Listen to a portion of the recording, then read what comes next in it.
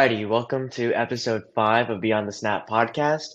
We're coming to you from a literal freezing Austin, Texas. In the center of Texas, it is Arctic feeling. Um, let's just say that to start with. I mean, there might be a little cold because Texas knows that Georgia's coming over this season. They're getting a little scared. It's getting a little cold outside. But I'm doing good. Kieran, how are you this year or this day? Great, yeah. Even better since just before we went on air, literally as hot off the presses, or I suppose as cold off the presses as you can get.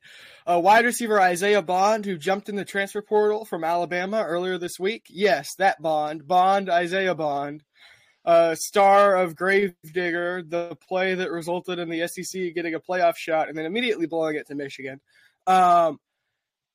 He will suit up for the burnt orange and white next year, and I could not be more excited as a very biased Texas fan for this little segment. I must say, I'm incredibly excited to have Isaiah Bond this year. I think it's a huge ad for Texas. I think it's a really big ad considering A.D. Mitchell and Worthy are both going to end up in the draft. Sorry, not the portal. This is a very important episode for us because college football, just as we, thought we were on the downhill, thought we could start looking forward, the big news hit. Yeah, it's crazy. The insanity that has happened over the last week. We haven't been, able to kind of cover it for you yet, but that's what this episode is here to do. But we're going to save some of that for the end of the episode because there is, to some degree, a chance that more news might break, and therefore we're going to stick that to the end of the episode and lead with A, Isaiah Bond, and B, Washington, because of aforementioned Kalen DeBoer is heading to Alabama. If you have been living under the proverbial rock of college football, Washington is losing out to the draft and to the portal. Obviously, Penix is headed to the draft. Odunze is headed to the draft. Polk is headed to the draft, I think. Muhammad is transferring or heading to the draft. And there's a huge number of losses for Washington. So, Kirtan, how does that stack up for their season next year? First off, I just want to talk real fast about what this means for Isaiah Bond coming over to UT. Well, first off, this is an excellent wide receiver who we know is dominant whenever he gets hot. We saw what he did in the SEC championship game to my Georgia Bulldogs. We know the effect that he can have on a game. He can really turn a season, turn a game, turn a play around, and it's going to be a positively affect meaning for UT Sarkisian. And of course, Quinn Ewers did officially state that he will be returning for his 2024 season as a University of Texas Burnt Orange Longhorn. So again, you're off the bat, you already know Texas is going to be probably one of the favorites to win it all. This raises the question about what is the Nick Saban effect and how big of an effect is this going to be on all of the Crimson Tide? Like we spoke about on my single episode, I talked about how I don't think it's going to be this big of an effect. But now looking at it, you can tell more players are leaving, more players are trying to go places where they know and feel like the culture is stable. And of course, when you bring in a new coach, you bring in new culture. And it could be a lot of drama, it could be a lot of problems. But for the most part right now, I think Bama is doing well, and I think this is a big, big grab for Texas to have. Like Kieran said, we just talked about Washington and their losses, and they just keep losing. I mean, you lost your quarterback, your Heisman quarterback. In my opinion, I believe he deserves the Heisman. Michael Penix Jr. You lost Rome Odunze to the first round picks of the NFL draft. What does this really mean for Washington? Well, as we all know, Washington is now headed to the Big Ten, and they're going to be facing some scary, scary opponents in the Big Ten. But with them losing a head coach, with them losing an offensive coordinator, with them losing all of their best starting talent, how are they really going to fare this year? And honestly, I don't think it's going to be that good. I think it's going to be a downhill slope, and I don't think they're going to be like the TCU of last year, where they had an insane Cinderella run. They beat everyone, and it really wasn't insane because it was well deserved run. but then they're going to have a very low turnover this year, and it's going to be a downhill slope. So those are my thoughts on Washington. What do you think, Kieran? Yeah, so to me, Washington is and everybody there were some people who compared them to TCU just in terms of player quality and in terms of player like availability and talent. And to me, that's not where the TCU comparison comes in. To me, the TCU comparison comes, and now it is also technically, it's an apt comparison for Michigan as well. It's a very senior-laden team, or at least a team that has so much draft talent, and they don't have anything to back it up, right? At the next levels, at the backup levels, it's a solid roster in terms of the starting 22, but behind that, it's not super deep, right? I don't expect Washington is losing a lot, right? They've lost their head coach, they've lost their offensive coordinator, and they've lost pretty much all of their top players to the draft. So to me, Washington changes massively, and it does become like that TCU where they take, a big step back. And whether or not they're going to be a long-term contender, I don't know. I would have said, yes, 100%, they're going to be a long-term contender. Kalen DeBoer is going to get that roster. But now that Kalen DeBoer, and this is probably the craziest thing I've said since being on this podcast, now that he's at Alabama, which is a crazy sentence, it's insane, and we'll discuss it more later. But who Washington's going to have, what their coaching staff's going to look like, what the recruiting's going to look like, it's called into question. And I think it questions whether or not they'll be able to stay at the top of college football, especially in what will be a very tough conference in the Big Ten next year. Yeah. And like we're talking about Washington leaving now that the program is quote unquote unstable as you don't have a defining head coach anymore. And as we are recording this video at 11:38 a.m. on January 14th, there's an active search going on for who will be the replacement for Kalen DeBoer. Now this is a common theme. I mean, we're talking about lots of players are leaving from these, like I said, quote unquote unstable programs, and this could mean a plethora of different reasons. This could be a Alabama moment where you can technically consider them a little unstable as the new like coaching regime and how they really are losing Isaiah Bond. I believe there's another player that just entered the portal, and so there's lots of things going on. But you can see that for any team that is quote unquote unstable. Maybe the players aren't gelling right. Maybe the program has been stalling out. Lots of players are going to leave. They're going to look for different talent, and so this is a common trend, and that's why I think Washington's going to suffer the same problems that TCU did this year. Yeah, Well, I think that's yeah, great, go. and I think that's kind of looking to their future. I think you're right, and I think it's going to be a hard battle for them to get back to where they were. Yeah. All right, so moving on, we got some season rankings. I think this is one of our personal favorite segments because we do it a whole bunch. Um, so we're gonna kick this off to you, Kieran. What do you think about the Oregon Ducks season this year?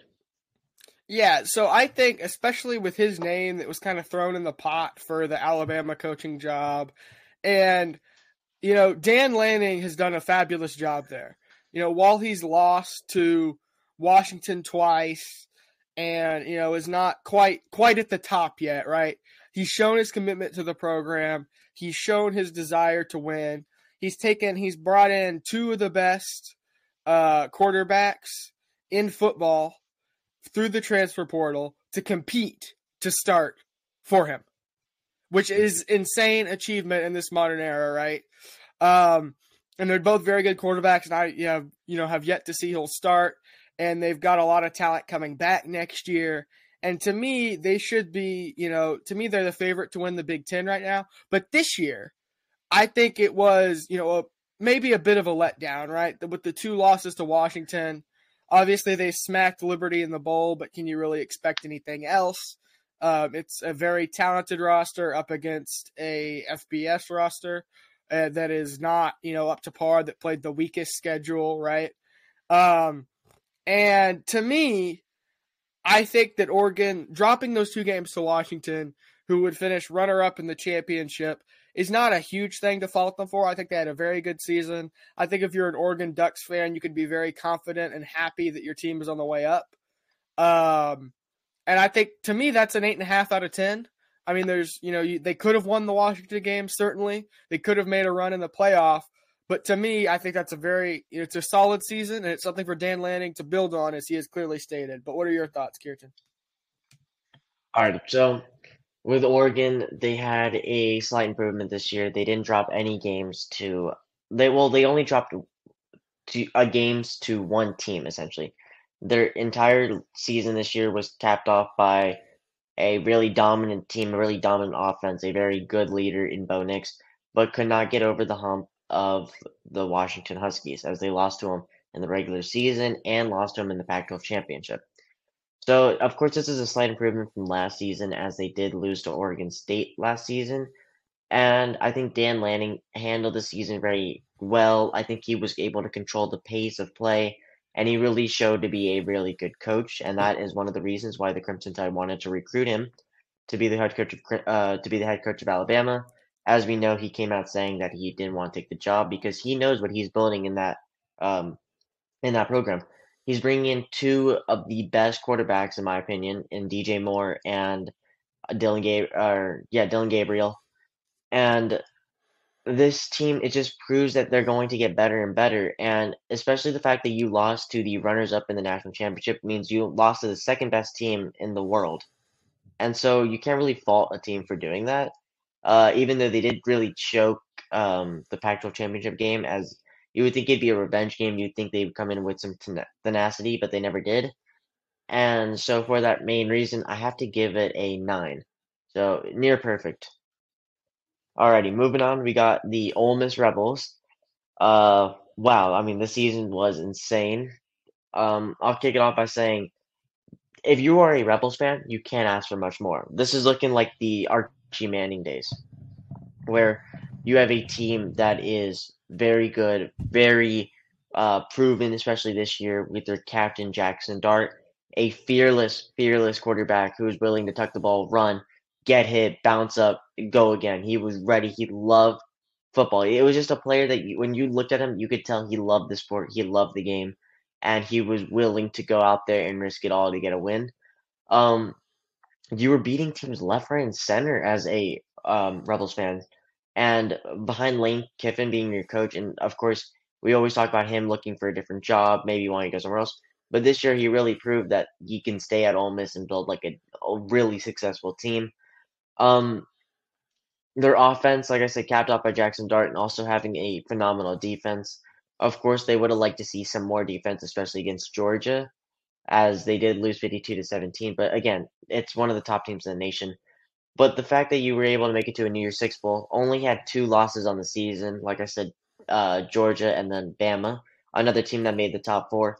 You really couldn't have asked for much more. And then capping that off with a win in the New Year's Six Bowl, I think compared to last season, this has to be a perfect 10. Kieran, your thoughts? Yeah, so I think this is very interesting for Ole Miss, and particularly for Lane Kiffin. I think he's done well. I think that he is, perhaps a better coach than some people give him credit for. It remains to be seen whether he'll stay there in the long term and what his success will be, and how he's going to change and evolve and adapt and make that roster better. But so far, it looks great. I mean, I can't fault him really. To me, I think it was a pretty perfect season.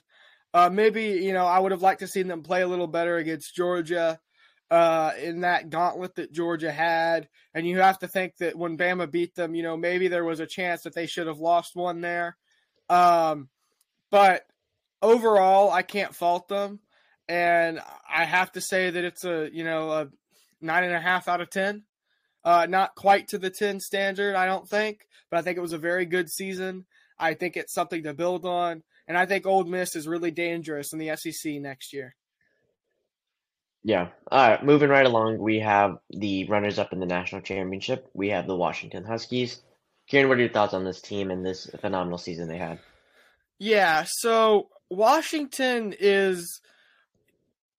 They're a very, very talented team, especially on the offensive side of the football. Their defense improved with their corner, Muhammad, being one of, I think, the best coverage corners in football.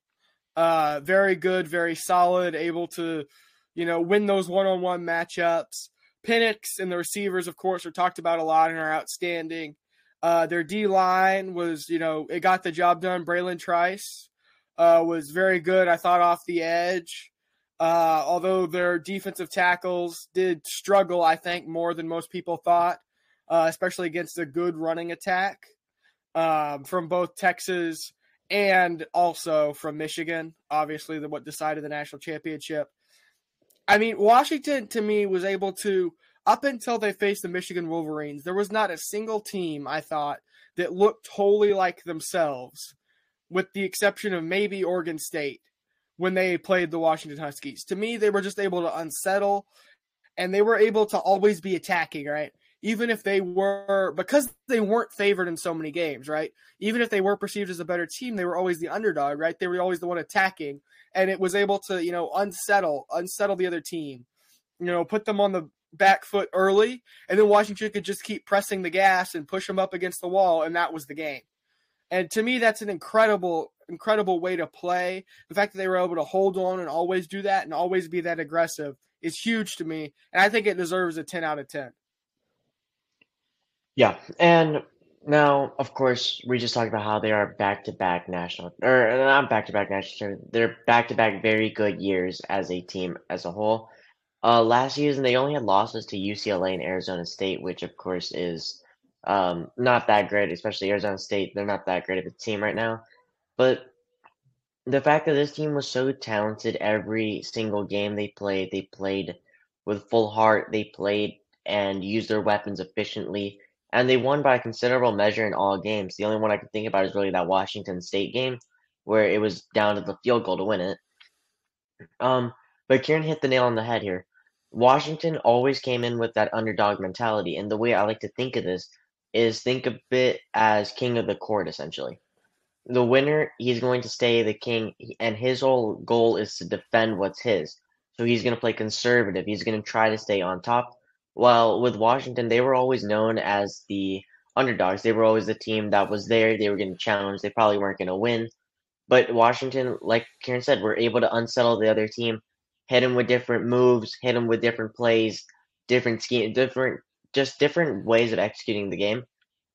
And that's what made the team that was playing conservative, the favored team, to end up losing to Washington. And of course, let's not get the fact they beat University of Texas, which I think is probably equally or probably more talented, with like a more talented roster than Washington. And the fact that they were able to unsettle Texas, I mean, it speaks to their like team and it speaks to how good they were this season. So of course, I have to give this a 10.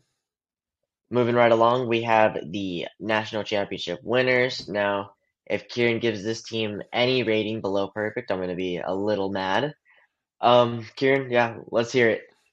So this is going to be a historic grade that would be reserved if we had been in the business for the 2019 LSU season, for the 2020 Bama season. To me, everybody and certain, media personalities and other people have been saying that they didn't think Michigan was ever untouchable. They didn't think that Michigan ever looked like a dominant Georgia team or a dominant Bama team. But they have the 15-0 record to prove it, and I would counter that you just didn't want to accept that they looked invincible. I mean, there was never – I didn't think, except you could argue maybe against Maryland, maybe against the Terps a little bit, but there was never a game where I thought they were in any danger of losing. I mean, even in the Alabama game, right, you thought, after, J.J. McCarthy almost throws the interception, Bama is able to get off to a great start. Michigan's done for, right? And they were able to just grind it out and come back. And I think something about their style of play leads to them never looking concerned, right? They always look in control with that Blake Corum and Donovan Edwards powered run attack. They always look, calm and collected. And the other thing is that while maybe they weren't as dominant, they always did what they had to do. And to me, that's the key of dominance, right? They had more potential, right? There was always more, oh, we could air it out and beat Washington by 50, maybe. There's that possibility. Now, I don't think it would have happened, but there's that possibility. But no, we didn't. We kept it on the ground, and we still beat them by 21, right? And to me, that's the mark of a truly dominant team. I think it's one of the more dominant teams we've seen in a while. There's no real shine. There's no miracle factor about them. It just is kind of the slow, inevitable grinding of the wheels, slowly getting trampled by a steamroller going 4 miles an hour. You can't escape it. You can run away from it, but you can't really escape it. It's not going to get stopped. It's not going to get beat. And to me, that is Michigan. So to me, they're getting in representative of their record and representative of what they've done, a 15 out of 10. I'm not gonna go that high. I don't believe. Of course, they had their third. This was their third attempt in the college football playoffs in the last 3 seasons. In 2021, they had a first round exit to Georgia. 2022, they had a first round exit to TCU, and they were finally able to get over the mountain. They were finally able to conquer the world. And like Kieran said, this was built off the back of a dynamic team, a team that had really, really good offensive line, a really, really good running back room, where they were able to control the pace, they were able to control the play. And like Kieran gave the analogy, it's like a really slow steamroller. Sooner or later, it's going to get you. Now, the part where I disagree with you, Kieran, is the part where you mentioned that they were on the same level or had a reserve rating for a team like 2020 Bama and a 2019 LSU. Now, Michigan, they looked good, but I don't believe that they were as dominant as you say they were. They weren't that good against competition as Ohio State. They really didn't steamroll them. That Bama game they played in the quarterfinals, that game was really close, and I mean it started off shaky, but like you said, they were able to keep it on the ground and control the game. But there was many instances where Bama could have easily taken a win. Bama, if they would have converted on that fourth and goal, if Jalen Milroe never tripped, we don't really know the full story. And personally, again, this might just be the bias of me speaking, but I do think if Georgia would have beat Bama, I think Georgia would have won. And that's because they have similar ways of playing, and Georgia has a stifling defensive line, a stifling secondary, capped off by Malachi Starks. But with that being said, they still were the champions, and like Kanye says, I guess we'll never know. Michigan did end up getting the win. They did end up beating everyone. And so I wouldn't go as far as to say that they were on the same level as Joe Burrow, Clyde Edwards-Helaire, uh, Jamar Chase, Justin Jefferson, but I do think that team consists of very good players. I think J.J. McCarthy is a really good quarterback. I hope he does well in the NFL. I hope he doesn't just stay full-time backup.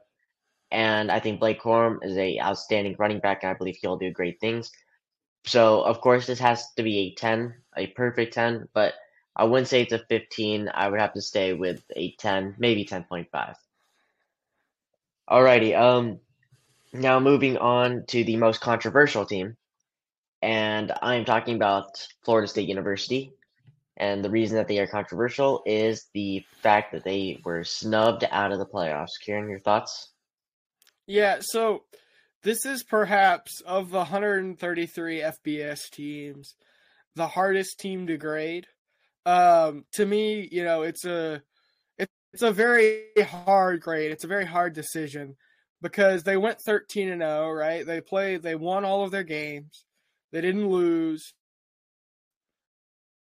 Well, I guess they didn't go 13-0. Technically, they went 13-1 with the loss to Georgia in the bowl. So to me, it's a special Florida State team. I think it always will be remembered as a special Florida State team. They were very talented. They had a lot of talent. The loss of Jordan Travis kind of doomed that team.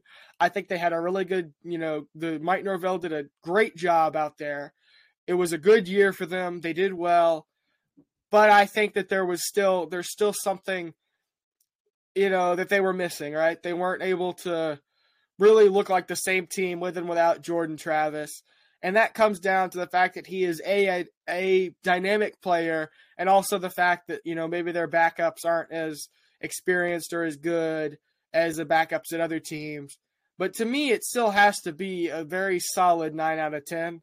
It was really kind of random chance that they didn't get in. Maybe they should have, maybe if they looked a little more dominant, maybe if other players, and maybe they definitely got snubbed out of the spot, but I still think that, getting drugged through the mud by Florida, barely beating Louisville in a game that was almost unwatchable, right? Unless you're a defensive guy. And to me, that kind of just put that stain on their record. They weren't able to just power through them and just absolutely destroy them as they should have, I believe.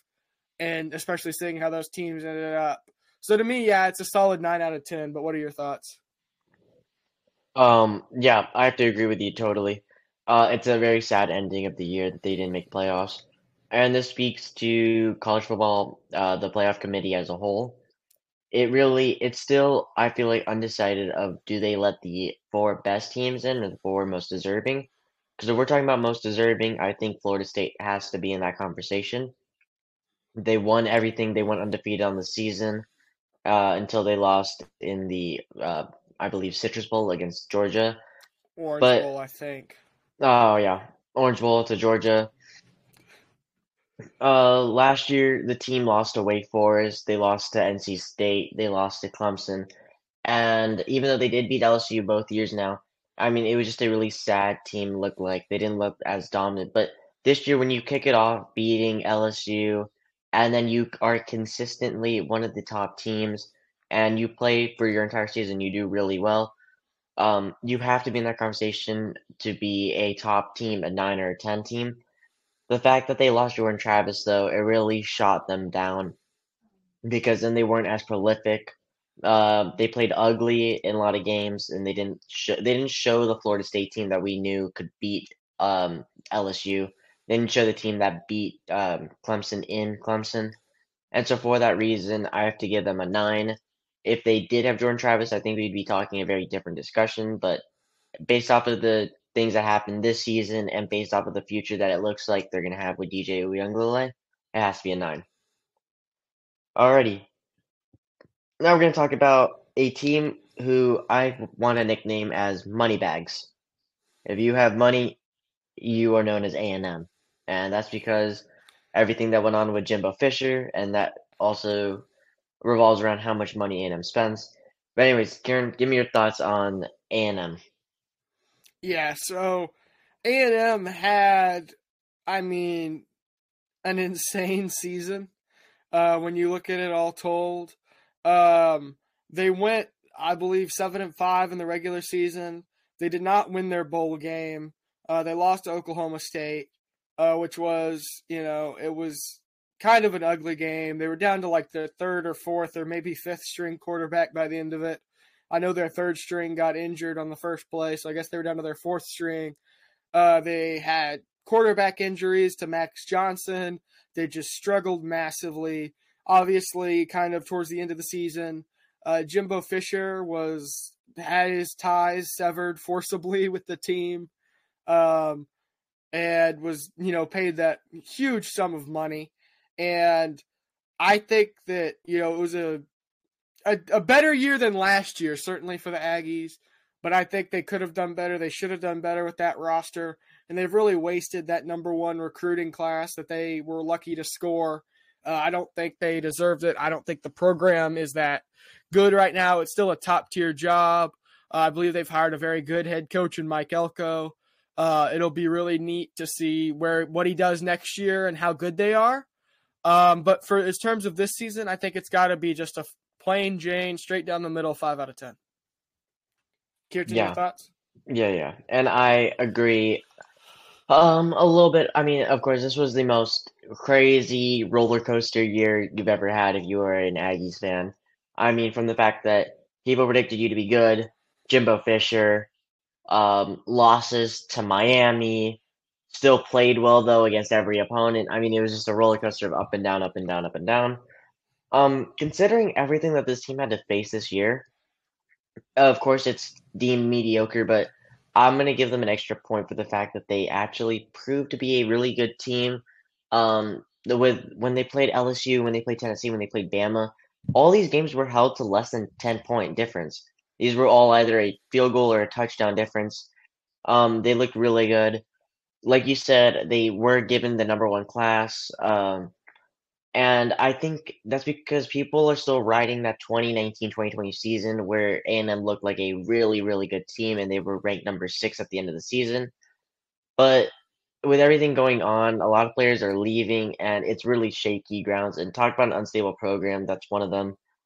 And so, based off of how they played very mediocre and it was right down the middle five, but for the fact of everything that the players had to endure, especially with losing all their quarterbacks, I'm going to give this team a 6.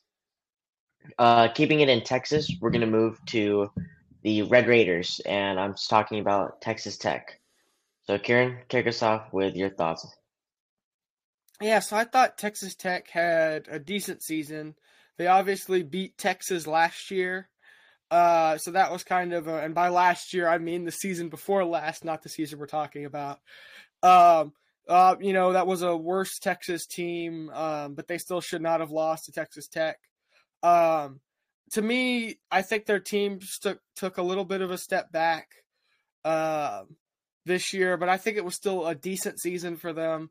I think they'll improve. I think they're a good team. Especially, I think it's kind of the Big 12 is becoming more wide open, I think, than any other conference right now. They just have, there's all of the reshuffling. I know that's happening in other conferences, but it seems like there's no real established top team, and we're not exactly sure. Texas Tech is bringing in a good recruiting class, including someone we have both played against. Um, and I think that, I think it'll be good for them. I think they'll improve. And I think that they'll have a good year next year. But I think as far as this year, I think I got to go with a 6 out of 10, right? It was kind of an anonymous year. They beat Cal in the bowl. They showcased a very, a pass offense that we hadn't seen. They're very strong at the running back spot. Their defense was kind of the letdown sometimes. And they were kind of just an anonymous season. So I think it's got to be a 6 out of 10. Yeah, and Texas Tech is given the fact that they had to play a much harder schedule than last year. They did show up to the table. They did play just as well. Um, I believe Texas Tech is going to go through the hard knocks right now. And it's going to be tough times. I think they're going to build a program. I really do think they're going to be a much better team. They're bringing in Micah Hudson, which a lot of people were shocked to hear him head over there. They're bringing in Cameron Dickey, who we have played against. And we know the talent they're going to bring in, and I do believe they are great players, and I do think they're going to turn the team around. I think the Big 12 is now going to be focused around teams like Oklahoma State, um, Kansas. I think these teams are going to be your dominant teams. And I think sooner or later, Texas Tech will build up. It might take 5, 10 years' time, but I do think they're going to get their way into the top 10, top 5 sooner or later. I really do see a really high upside for this team. And so for that reason, I'm going to give it a 5. Moving on to Tennessee.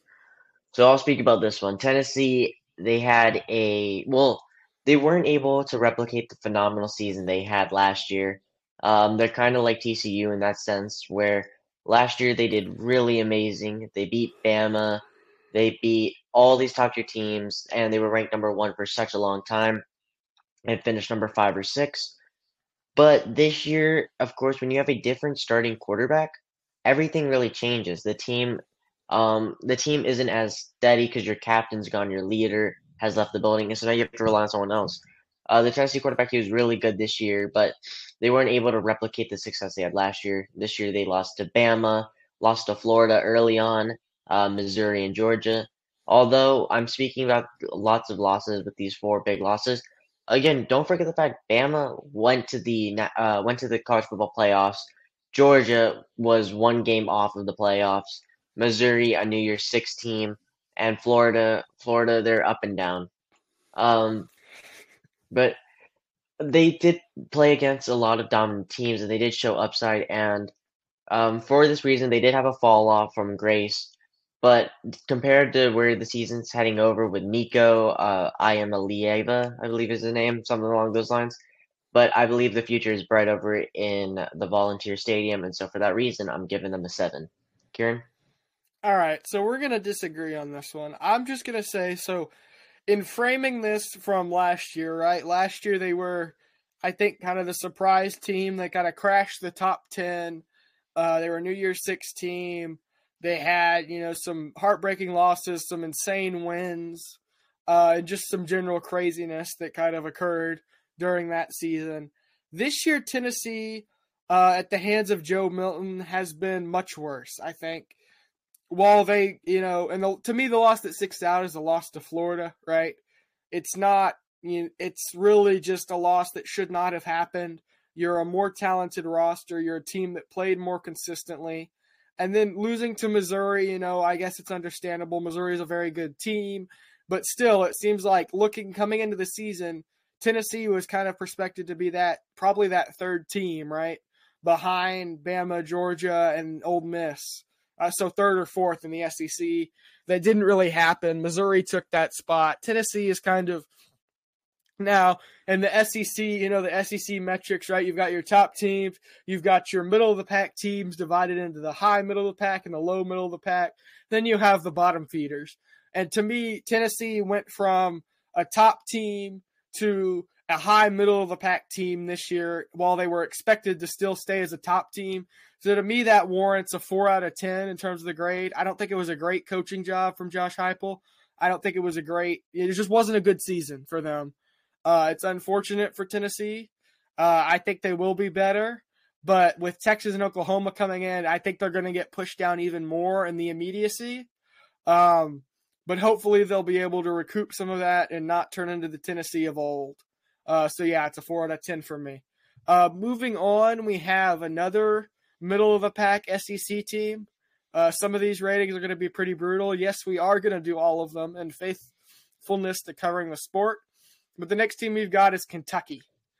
So Kirtan, do you want to give us your thoughts on the Kentucky Wildcats? Yeah, so the Kentucky Wildcats this season, they really stalled out. They only had 5 losses, which isn't that bad, but that was the exact same amount they had last year. Um, Really, they had losses against top tier teams. They were putting up fights against everybody, and Kentucky just showed colors. They showed like they are going to be a solid team. Of course, the season wasn't that great. I'm going to have to knock a couple points off for how they performed, especially compared to how they did last year. But again, we can't forget the fact that the Wildcats are in the SEC. They are in the hardest conference in the world. And the good thing, though, if you're a Wildcats fan, is that the future is looking up for you. We've covered this in episode 1. I believe we talked about this a little bit in episode 2 about all the talent that you're about to receive in Brock Vandegrift.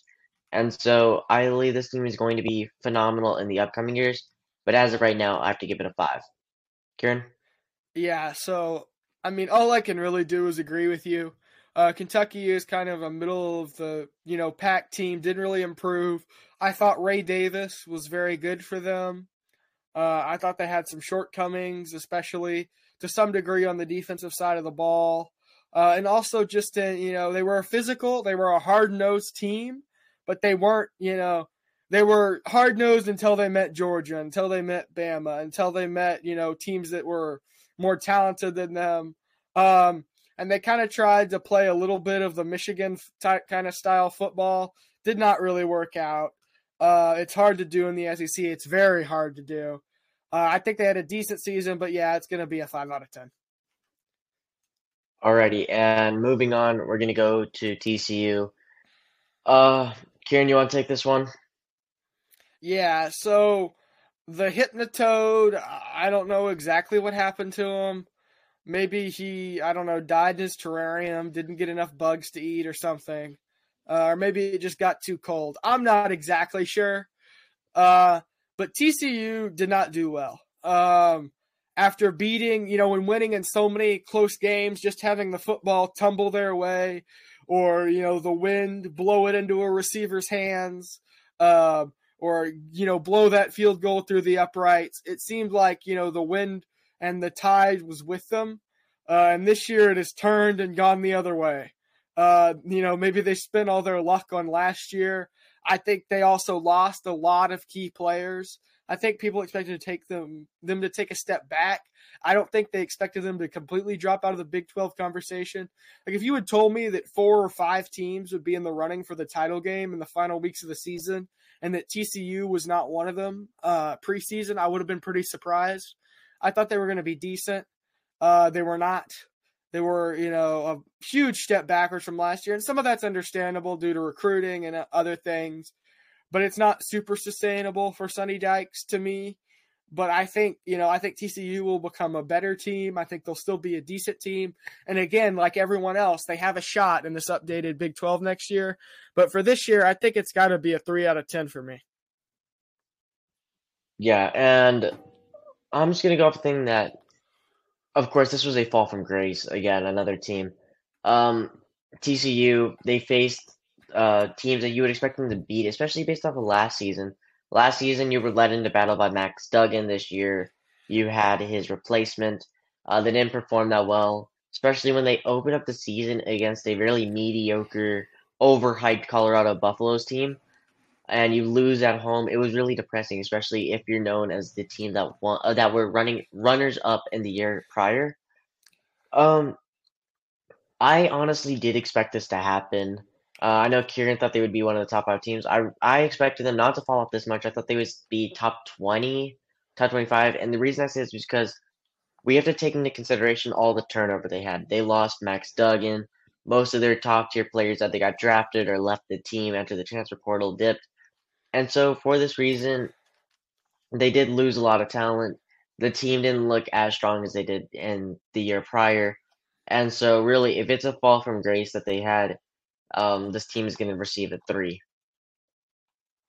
Um, Next, we got the Cyclones, and by that I mean the Iowa State Cyclones. I'll kick this one off by talking about how it was a hard-fought season this year, and the one previous, it seemed hopeless, honestly. If you watch the previous season of the Iowa State Cyclones, you really didn't see much upside to them. They really looked down. They were losing to teams like Baylor, who we know was really bad. Um, but this year, though, they only had losses to Iowa, the team that were runner-ups in the Big Ten championship.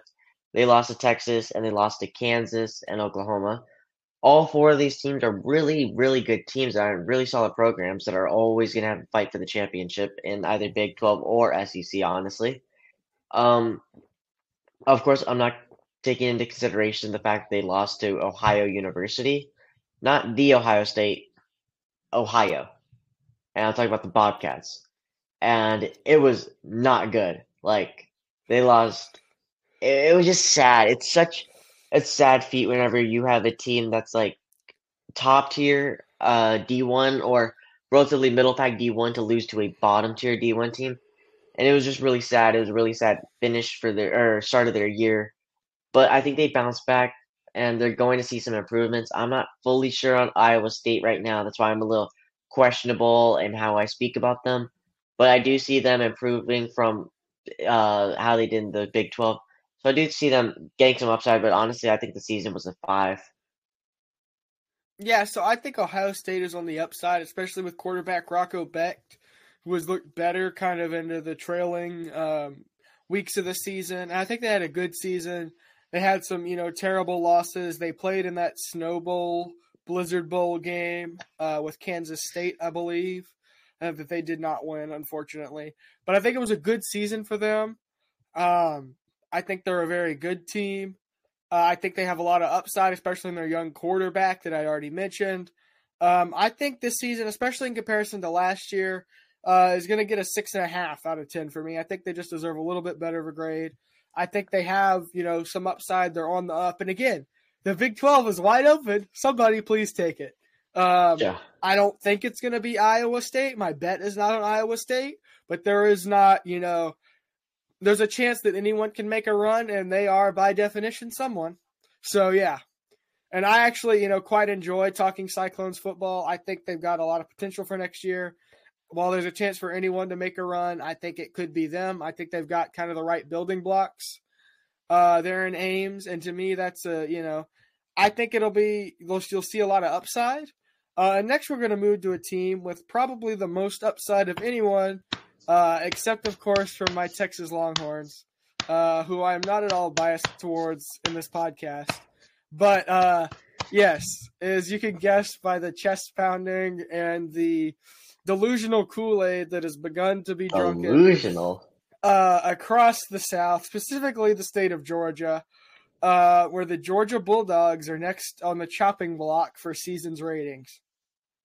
I'm going to take this one to start out with. Apparently, it's delusional Kool-Aid if a team wins back-to-back years. Let's just start with that. Texas, last time you won? Oh, not for 20 years. Oh, whoops. Should have been 2009 is all I'm saying. Poor Colt Yeah, McCoy. well, sucks for Colt McCoy, but now we got Carson Beck in UGA. To talk about this season, you can't have asked for more. Of course, you could always say you would want the national championship. Georgia's a top-tier team. But we're talking about the fact that Georgia lost. Georgia always loses top tier talent in the NFL draft. Most notably, they lost Stetson Bennett. He was our quarterback. He was our leader into battle, and all I think 5'10" of him left our team. He was a really good quarterback, and so now we had his replacement. We had Carson Beck, and I'm gonna call him the Wonder Kid because he was able to take a Georgia team who people thought were going to fall off a little bit. I know they were still projected to be number one, number two, number three, but they didn't think we were going to be as dominant as the year prior or the year before that. But he took a really good team really far into their season. Of course, they went undefeated in the regular season. No one could touch him. No one came close to touching him, really. And then they played, well, I mean, a couple teams, but we were never going to lose, okay? We were never, ever going to lose. We were a dominant force. We walked past, we walked into battle, and we were ready. The only sad part is that we did lose to Bama in the SEC championship game, where I think that was the one game where I, as a Georgia fan, said, "Look, we really are getting dominated here. We're getting controlled. Even though it's not that big of a point spread, we lost the game based off of management of the clock and just not playing to our full potential." With that being said, I do think we would have won the championship if we were in the playoffs, but again, we'll never know. But this season, based off of last, it has to get docked a couple points. But I'm still going to give it an 8. Kieran, what are your thoughts on the best team in the world? Wow, I really expected the 20 out of 10 to come out there. I thought it was going to happen until he finally admitted that Georgia was, in fact, not the best team in college football this year. And so, to me, Georgia is a bit of a hard team to rate. They weren't as good by any metrics as 2022 Georgia. I think, next year they've got a good shot. But to me, this year, Georgia I think it was an off year for Georgia, if you look at it in total. They were not as physical as we've seen them by any means. To me, they weren't as dominating, especially on defense. They have been known for defense, especially on 2022, but their defensive line especially got outpowered and was outdone, as well as just their front seven in general in several games, including the Alabama game and the Auburn game. And to me, Georgia it was a good season. I think all Georgia fans are a little bit sad about it. I think that it was, they played well against Alabama. They did not play like themselves. I think that they're losing a lot in terms of offensive talent to the draft this year. They had a very good tight end in Brock Bowers and a good wide receiver in Ladd McConkey. And Carson Beck also played well throughout the year. But to me, especially considering preseason expectations, to be so close and then drop the ball to Alabama, a game that they should have won, and they should have gotten a shot at Michigan, or I guess Michigan, probably Washington in that scenario, I guess, with the way with the way the playoff would have shaken out, depending. Well, no, I guess maybe Texas or Florida. I don't know. It would be Texas. It would probably be Texas. And to me, Georgia, I mean, they were a good team. I think they had a good year. I would have liked to have seen them make the playoff, although I also was glad that Bama made the playoff. Mixed feelings, mixed thoughts on Georgia. And to me, it's got to be a 7.5 out of 10. All right, that makes sense. That's fair. That's fair. Moving on to a new segment, and this is kind of like a reflection segment. We're going to be talking about our favorite moments from the season, why we both agreed that this was probably one of the best seasons that we've seen in a while, and we're going to be ranking the best games of the season. Kieran, you want to kick it off with your favorite memory? Yeah, so my favorite memory of the season has to be, there's kind of two that stick out to me. I was at the Sugar Bowl and I was also at the Kansas State game. I enjoyed both. There was a lot of drama in both.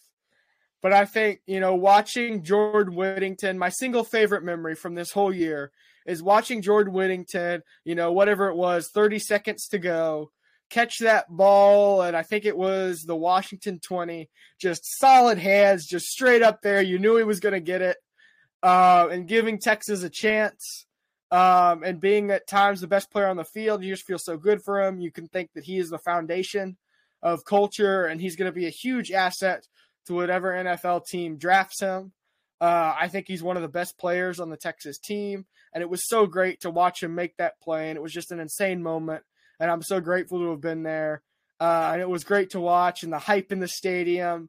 Unfortunately, we weren't able to convert and get it done, at least for me, my Texas fanship. But for college football, it was a great game. I thought Washington played well. I think Texas would have done better against Michigan in the title, but that is what it is. I think it was that play is specifically what sticks out to me and was my favorite moment. Kirtan? My favorite moment from this season, I was trying to think about this when we first looked at the question, and honestly, my favorite moment wasn't particularly watching a game. It wasn't anything to do with the game, wasn't anything to do with the team. It was the college football playoff scenarios that we had. And that was my favorite moment of the season because of the fact that it could have gone any way. It was always a fun conversation to have with you, Kieran, with all my family about who's going to get in, who's not. Using the ESPN college playoff predictor was super fun to like fiddle around with, look at all these different scenarios to see who gets in, and then inevitably pick who I believe was going to sneak into the playoffs. Um, those were the best moments because then we got to play around, we got to think about who deserves it, who's the best, and then try to weigh both our options. And then watching Selection Sunday, like on the big screen, and just staring at it, and then hearing your fourth team, Alabama, and the fact that all the Florida State fans get into an uproar. Bama's like so happy. Michigan's almost seems a little nervous as they like grunted, and that was just like one of the best moments of the season because you didn't really know how it was going to end up shaking out. And so for that reason, that moment, that playoff predictions and playoff selection Sunday was the best part of the college football season. Um, Kieran, here's an interesting question for you. One of the best seasons in a while. Agree or disagree? Yeah, so I think that this was the best season that at least the playoff era has produced. I think that, the eventual champion, I know there was, I can't remember if it was ESPN or the playoff committee, but someone put out a graphic, right? And it was, hype, sick music, all of that. And it said, may the best story win. And I think Michigan winning is a great story. I think Washington was a great story. I think that Bama team was an insane story. And, obviously Texas being back is always going to draw headlines. And I think, to me, that it was a great season. We saw a lot of great games, and we'll rank some of them later. But to me, it's hard to decide on which games are the best, right? There was a lot of, hype early in the season, Colorado, and it feels like it was just forever, right? It feels like our sport has changed so much since that first kickoff, Navy and Notre Dame in September, sorry. It seems an age ago, right? First sitting down, watching the first college football game. High school football was just, coming into gear. It seems like truly a different time, and now here we sit in what is, for us, the dead of winter, recording this and talking about and reminiscing on the season. And yeah, I think it was one of the best seasons, right? Like, who remembers the Ohio State Notre Dame game? Who remembers the Texas Alabama game in all its entirety? More people, right? Exactly. But all of those games, to me, led and created what was a really good season. I think the Auburn Georgia game was kind of underrated there.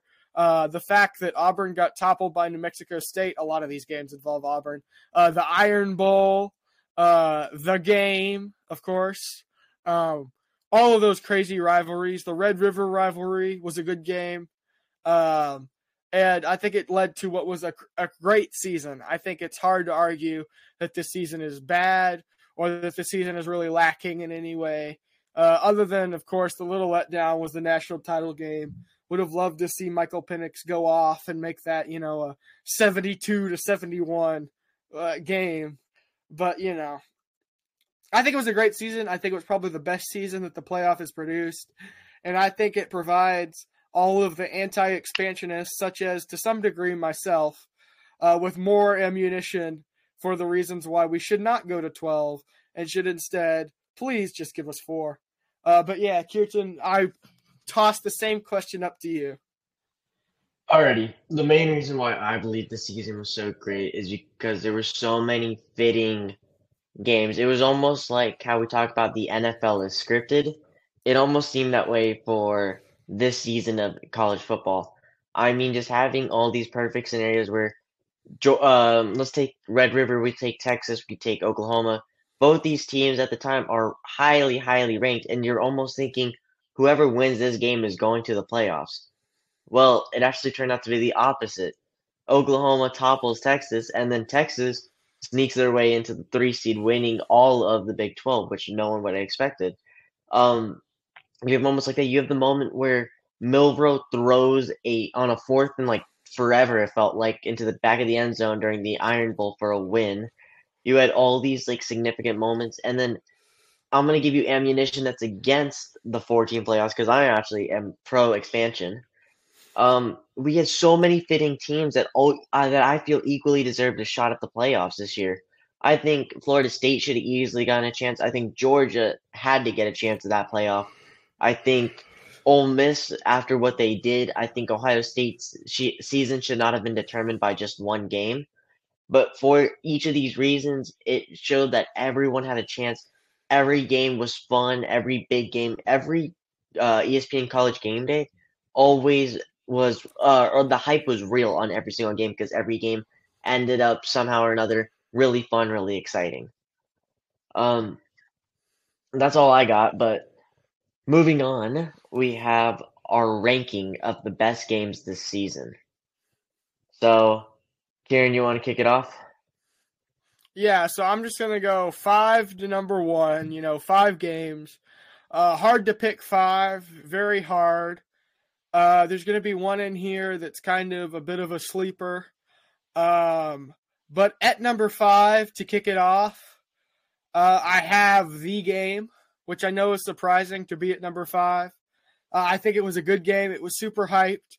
I listened to it on the radio driving back from my grandmother's house. It was a hype game. I was excited. It was rivalry weekend. It was a big deal. And yeah, I thought it was a great game. And it was a good game, but it wasn't the pinnacle. It wasn't the best that we've seen. And at number 4, I have got to go with, to me, it was a dynamic game. It was a bit of a crazy game. It was, a little insane, a little special, very, crazy, really good early season game. It was hectic as always, and it's got to be the Red River rivalry at number 4. It was the last Big 12 edition. Glad this game is going to continue to be played in the early season where it belongs. With some of the shortcomings that the stadium and venue may have, I think it's a special venue. I think the Texas State Fair and all of that surrounding the game really amps it up. And so at number 3 is, I think, kind of the surprise pick, the surprise, worm to weasel its way in here. And this is, as I've referred to, I've actually already talked about it this episode, the Blizzard Bowl between Kansas and Iowa State. Kansas State and Iowa State. Now, I don't think many of you expected this game to show up on here, but it was surreal to watch this game. All the snowmans on the bleachers, all of the, just plowing through the snow, the tackles, the long runs, how explosive the game was, despite it being frigid. And so, yeah, that's going to sit at number 3. It was a great game. Kansas State was a tough team to pull off that win, and it was a really great game to watch. At number 2, I think is probably one of the most hyped games of the year. It was the game that we thought determined everything. It turns out that it didn't. It started these crazy kind of speculation. It started the Texas is back. It started all of that. And that is the Bama-Texas game in week 2. And now it's at number 2 because to me there is one game that I think was a little bitter, a little bigger, a little better. And so I would put a tie here if I was perhaps someone who, thought that Michigan genuinely, it wasn't a busted play for Bama, that it wasn't kind of that, the Rose Bowl ending just put a bit of a bad taste in my mouth. I think Bama could have done something better. I think it didn't ruin a great game. It was still a great game, but it kind of kicked it off of this top 5 list, and especially kind of out of this spot. And this spot, it's going to be the playoff semifinal game in New Orleans on New Year's night that I was so fortunate to witness, and that's got to be the Sugar Bowl. And that's my number 1 game this season. Kirtan, let's get your top 5. Yeah, so when I was just looking at this, I really whittled it down to like 6 games, honestly. Um, I didn't think I could do 5, or I think it's gonna be close. So here are my top 5. At 5, I have a tie between, or oh wait, I gotta look at this because now I get nervous that I'm not gonna have it right, or I'm gonna mess up my rankings for y'all. So I'm gonna say, I'll say top 5. Okay, number 5, TCU versus Colorado. The reason I have this game here is because such a fun game to watch. Deion Sanders, his first game coaching in the FBS. We're ready to see what he can really do with a team, with a real team playing another real team, another top tier D1 team. And he really showed out. They showed really good skill, and they looked really good, especially playing the last year's runner up. 4, I have LSU at Florida State. Another great way to kick off this year. LSU ranked number 6, projected to be probably in the playoffs or really close to it, playing a Florida State team which we know beat them last year, but we didn't know how Florida State was really going to pan out. And the fact that Florida State was able to take care of business at home, and it really set the tone for the rest of their season and how it was going to progress. At 3, I have a tie between the game, Michigan versus Ohio State, and Bama, Georgia. The reason I have this year is because the game was just so fun, and both these games in general had such a big impact on the playoffs because whichever teams won that game were going to make it, and that's definitely what we saw with Michigan winning and Bama winning, sneak into the 4 spot. 2, I have UT versus Oklahoma. You really can never go wrong with a rivalry and a shootout because both these teams every year they come prepared and they come ready to play, and they end up doing so because no matter what, it's always close. It's really hard to predict, and people thought Texas was gonna win. Not gonna happen. Oklahoma, Dylan Gabriel played like a Heisman, but both teams played really well, but they take the cake in the end. And the best game of the season, and I'm shocked that you didn't add this to your list. Washington versus Oregon, the rematch. I'm saying the Pac-12 championship. This had to be the game of the season because again, it included everything: hype. It included reasons for going to the playoffs. It included who's the better team, who might be your eventual Heisman winner. There were so many things that made this such a great game, and the fact that no matter what, Washington was relentless and they were not willing to lose, and they beat Oregon in Oregon's revenge game against them, showed everyone that, oh yeah, Washington, they're a solidified top tier team, and the team that would end up making it to the national championship. So those are my top 5, technically 6 teams. All right, so I just want to stick a little quick before we move on. Nothing has broken yet. I am continuing to Yeah, other than some draft declarations, nothing is really broken. We're going to get into this last segment, but first, Cam Ward has announced that he's transferring to Miami, which would presumably indicate DJ Uyunglele to Florida State. I think it's great for Miami. We'll discuss it more in the next episode, but I just wanted to mention that real quick. I think it's, they're building a solid roster down there. And yeah, your thoughts real quick before we move on to the big bad segment of the episode. I think this is great for both players. I think DJ Uyunglele's entire reason he couldn't commit was because um, if he committed to the same school as Cameron Ward, I think they were always going to start Ward over him. And so it's actually nice that he waited it out, and I think he got the team that was most desirable for him. I think he really wanted to go to Florida State. I think Florida State really wanted to have him as he is a veteran quarterback who's been in the league a while and played top tier teams. Of course, being part of Oregon State, who did really well in Clemson. I think this is a great pickup for both teams, and I agree. I think both teams are going to succeed in the short term period of next year. That's what I gotta say. Moving on to, like Kieran said, the big bad segment of the video, the sliding sands of college football and the earthquake, essentially, you could say, the ground shaking parts. So let's start it with the most notable one. Nick Saban is gone. He's in the Caribbean, sipping on a pina colada. Kieran, what are your thoughts? Yeah, so this is a day I suppose that some part of me knew would come.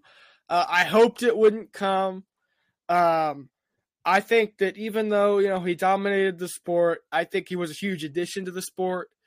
I think it was, great to have him. I'm very glad that we got to, be able to witness some of his coaching brilliance. He's the best to ever do it. And although just the outpouring of stories about him, right, about all the legends, and it almost seems like he died, right? It's kind of crazy.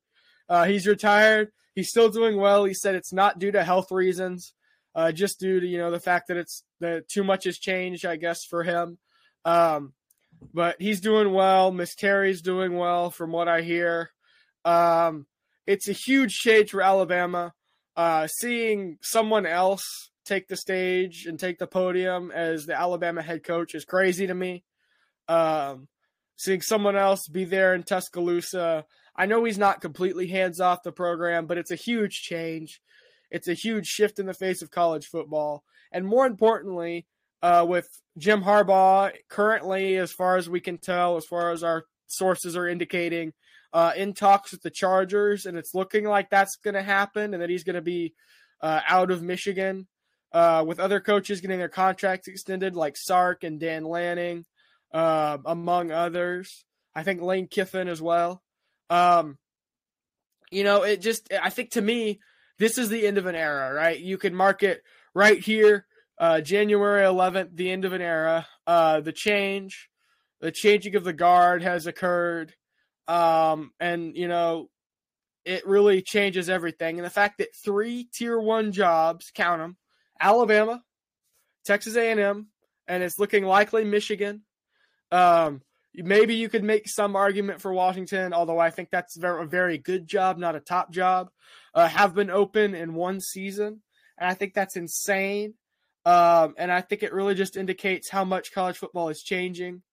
Later, perhaps maybe when we have more time, we were not fortunate enough to cover Nick Saban a whole lot, but when we did, I think we were both very grateful for being able to cover him. It was huge. The turmoil that this caused in college football is, something crazy. And even the National Public Radio, NPR, a publication pretty much as far away from college football and sports in general as you can get, did a piece on Nick Saban's retirement, which I think is insane and shows how much of an impact he had, not only on college football and on players and other coaches, but on the sport as a whole. And another thing that I'd like to point out is that Nick Saban, so in the top 6 this year, 3 of those coaches, half, were influenced and worked for him. Kirby Smart, Nick Saban, and Steve Sarkisian, which is huge. I mean, to have including yourself, half of the coaches in the top 6 worked for you or were taught by you in some way is insane. And the amount of talent that he was able to cultivate and breed, I mean, he's really something special that we'll never see. Certainly a legend with the likes of Bear Bryant. And I think, he has a well-deserved retirement, and I think everybody is wishing him the best. But Kirtan, let's get some of your thoughts. Yeah, and I'm just gonna summarize a couple of these things. Nick Saban gone is, like you said, end of an era. You can mark it right now because of what he's done for the entirety of NCAA football. He has a large impact on this entire game, and like you said, people that have nothing to do with Nick Saban, realize how big of a moment this is for all of college football, and honor his legacy that he had, and it's really a big change. And now the question is who's going to be that next top dog and who's going to be the next person. So, like you said, three top tier coaches are leaving. Maybe not top tier coaches, but top tier programs coaches are leaving. And that's Saban, who is the coach, the greatest coach.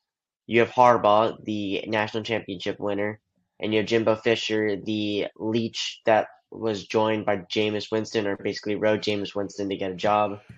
No offense to Jimbo Fisher, but I just don't believe he's that great.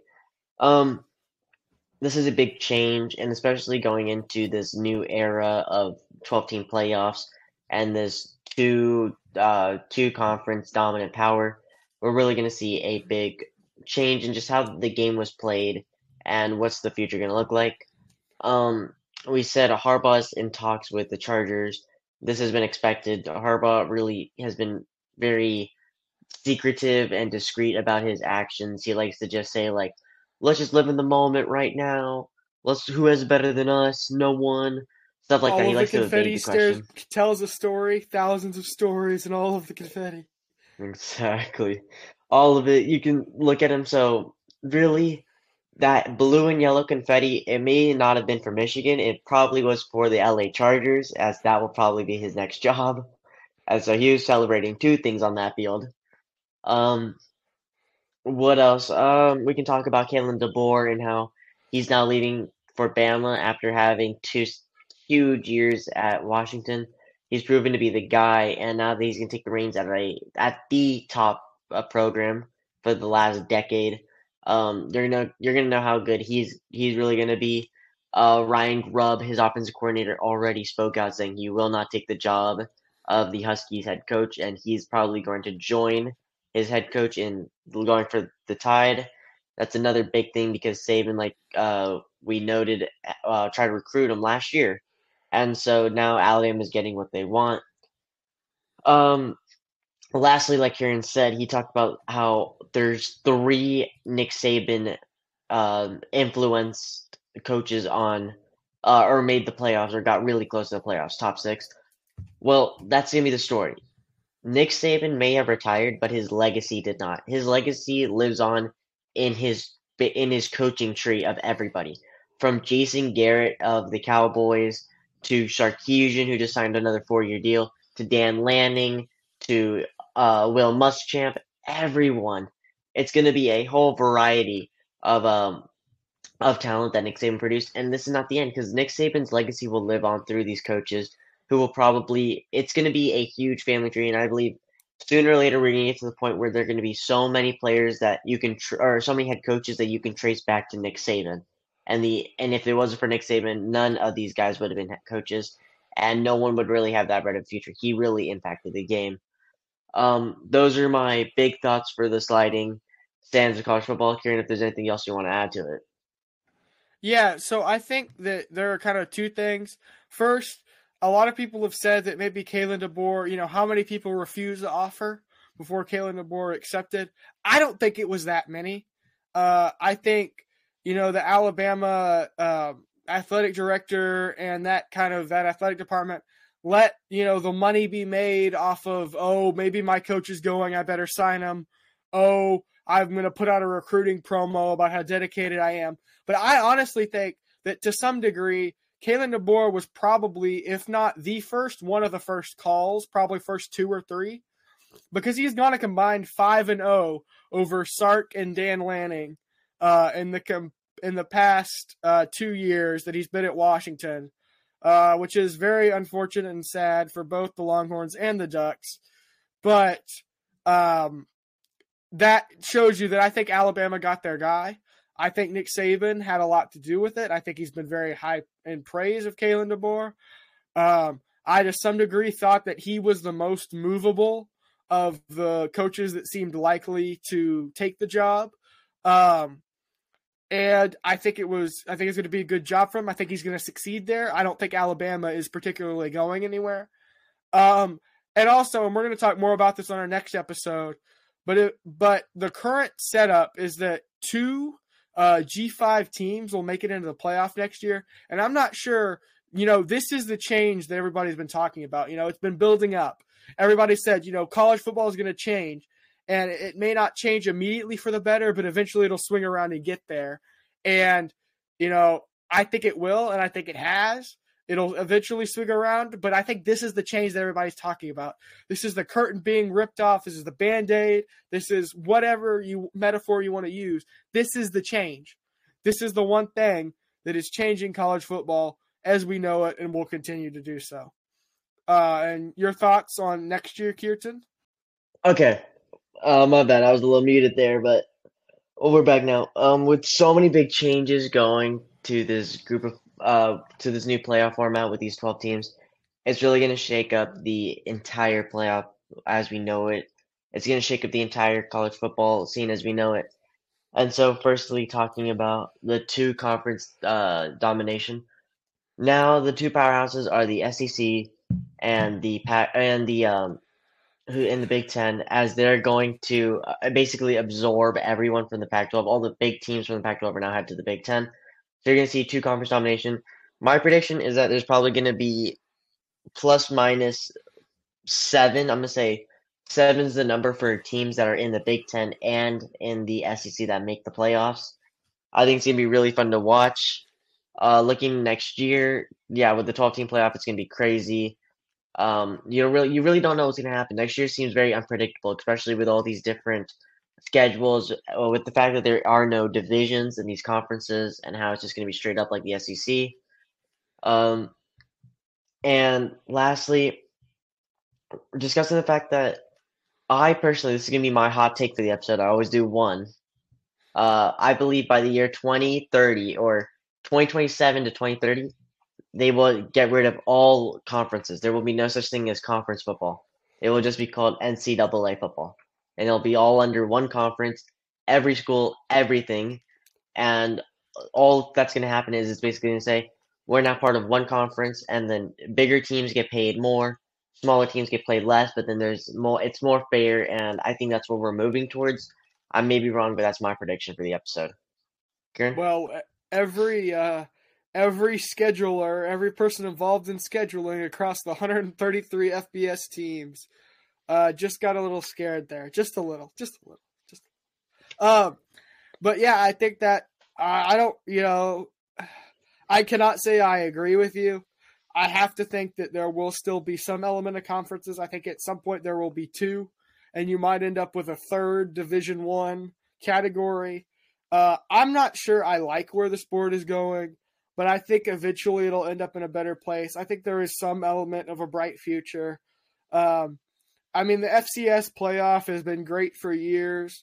You get to see Montana and North or South Dakota State duke it out for the title. So we're going to get something similar. I love the 14 playoff. I do not think that there is as much value in 3 14 playoff games as there will be in 15, 12-team playoff games or however many it ends up being. I just think, the value and scarcity economics doesn't quite allow that, unfortunately.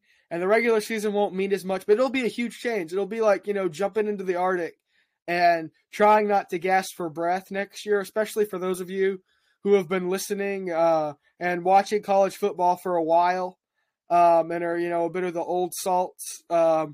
People who have, were around, when Miami dominated, when Florida dominated, when all of that happened. And to me, it's a huge change. And I think these monumental shifts is what's going to govern these next few years up until that 2030 era. And we just have to live with it and hang on. And a great way to hang on and get the latest and the most pristine of coverage for our beautiful, changing, growing, evolving sport is by subscribing and listening to and liking the podcast, as well as subscribing and following us on YouTube. We really appreciate it. Thank you for all of your support so far. We're looking forward to a great 2024, even if it is chaotic in this new college football format. And yeah, thank you all very much. And I think that wraps up the end of this episode. Some final thoughts, Kirtan? Like what Karen said, it would be very, very kind of you if you would please subscribe. Please, everyone that watches this, go to our Spotify. I'm gonna start linking in the description all of our socials. If you want us to keep producing quality content and probably better content, more interactive content, please subscribe. Please leave comments. Please leave likes. We're looking towards a very, very dark, maybe scary, maybe fun future for the college football scene. Next episode, we're probably going to have some more interactive segments. We're going to be probably talking about everything that we didn't cover in this episode that we want to go more in detail in. And we'll probably do our way too early mock draft of the NFL draft, and we'll do our way too early predictions at the AP Top 25 for week one. With that being said, please like, subscribe, do whatever you can, share with a friend, tell your friend to go tell another friend, and then go tell your friend's friend's friend, another friend, who ends up being your cousin to go subscribe. All that stuff. Leave a like, and we'll see you soon.